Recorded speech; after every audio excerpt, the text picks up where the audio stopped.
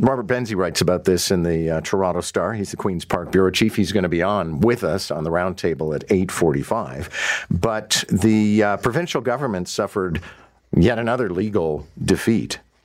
And this actually translates into a legal victory for labor unions and the Canadian Civil Liberties Association.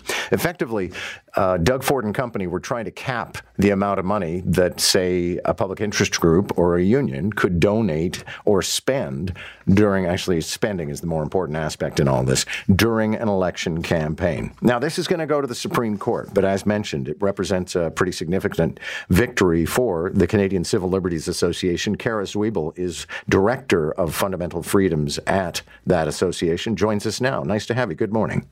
Good morning. Okay, so give us a better picture of exactly what this legislation was and why having the courts strike it down is a victory for you folks.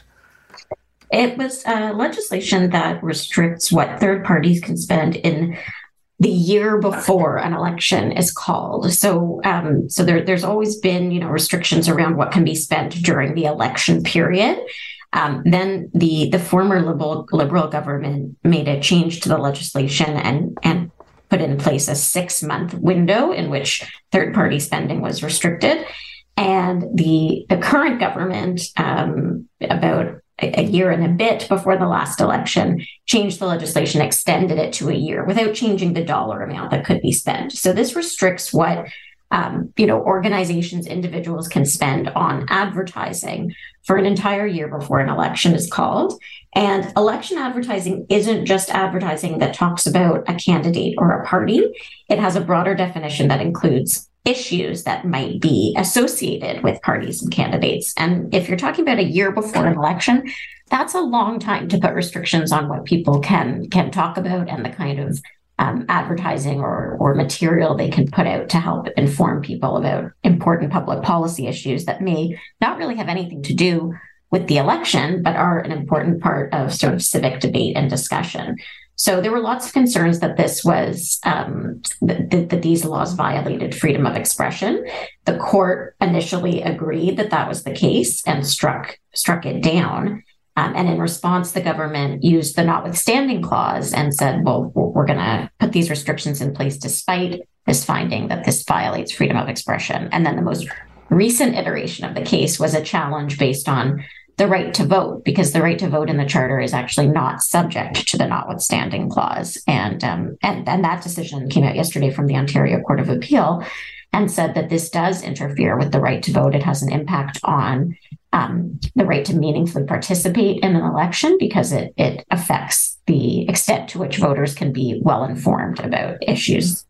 Does it not, because I'm thinking of the Citizens United decision in the United States, does this not create a situation where people with money can control the campaign? Well, certainly the restrictions that we have in place are designed to try to avoid that situation. And we don't have anything like the system that exists in the United States. We have much more robust restrictions on what political parties can spend, what who can donate to parties, and what third parties can do. We've not taken the position, and the applicants in the case, the labor organizations and individuals involved in bringing this challenge, have not argued for sort of unrestricted spending. What they've argued about is whether this level of spending for an entire year before an election is justified, and that's where the court said that the government hadn't really established why that kind of restriction was necessary, because it's hard to know whether material that's put out, a year before an election would or could really have an impact on the election.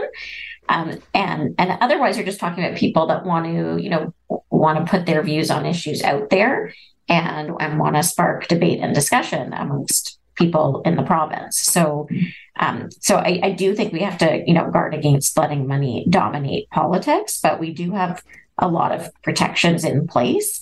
And this was just a restriction that applied, when the government actually extended the period from 6 months to 12 months and didn't change the amount that could be spent by third parties. They did increase the amount that could be spent by political parties. So there is a concern there about some imbalance. Thank you very much for this. Nice to have you this morning. Thanks for having me.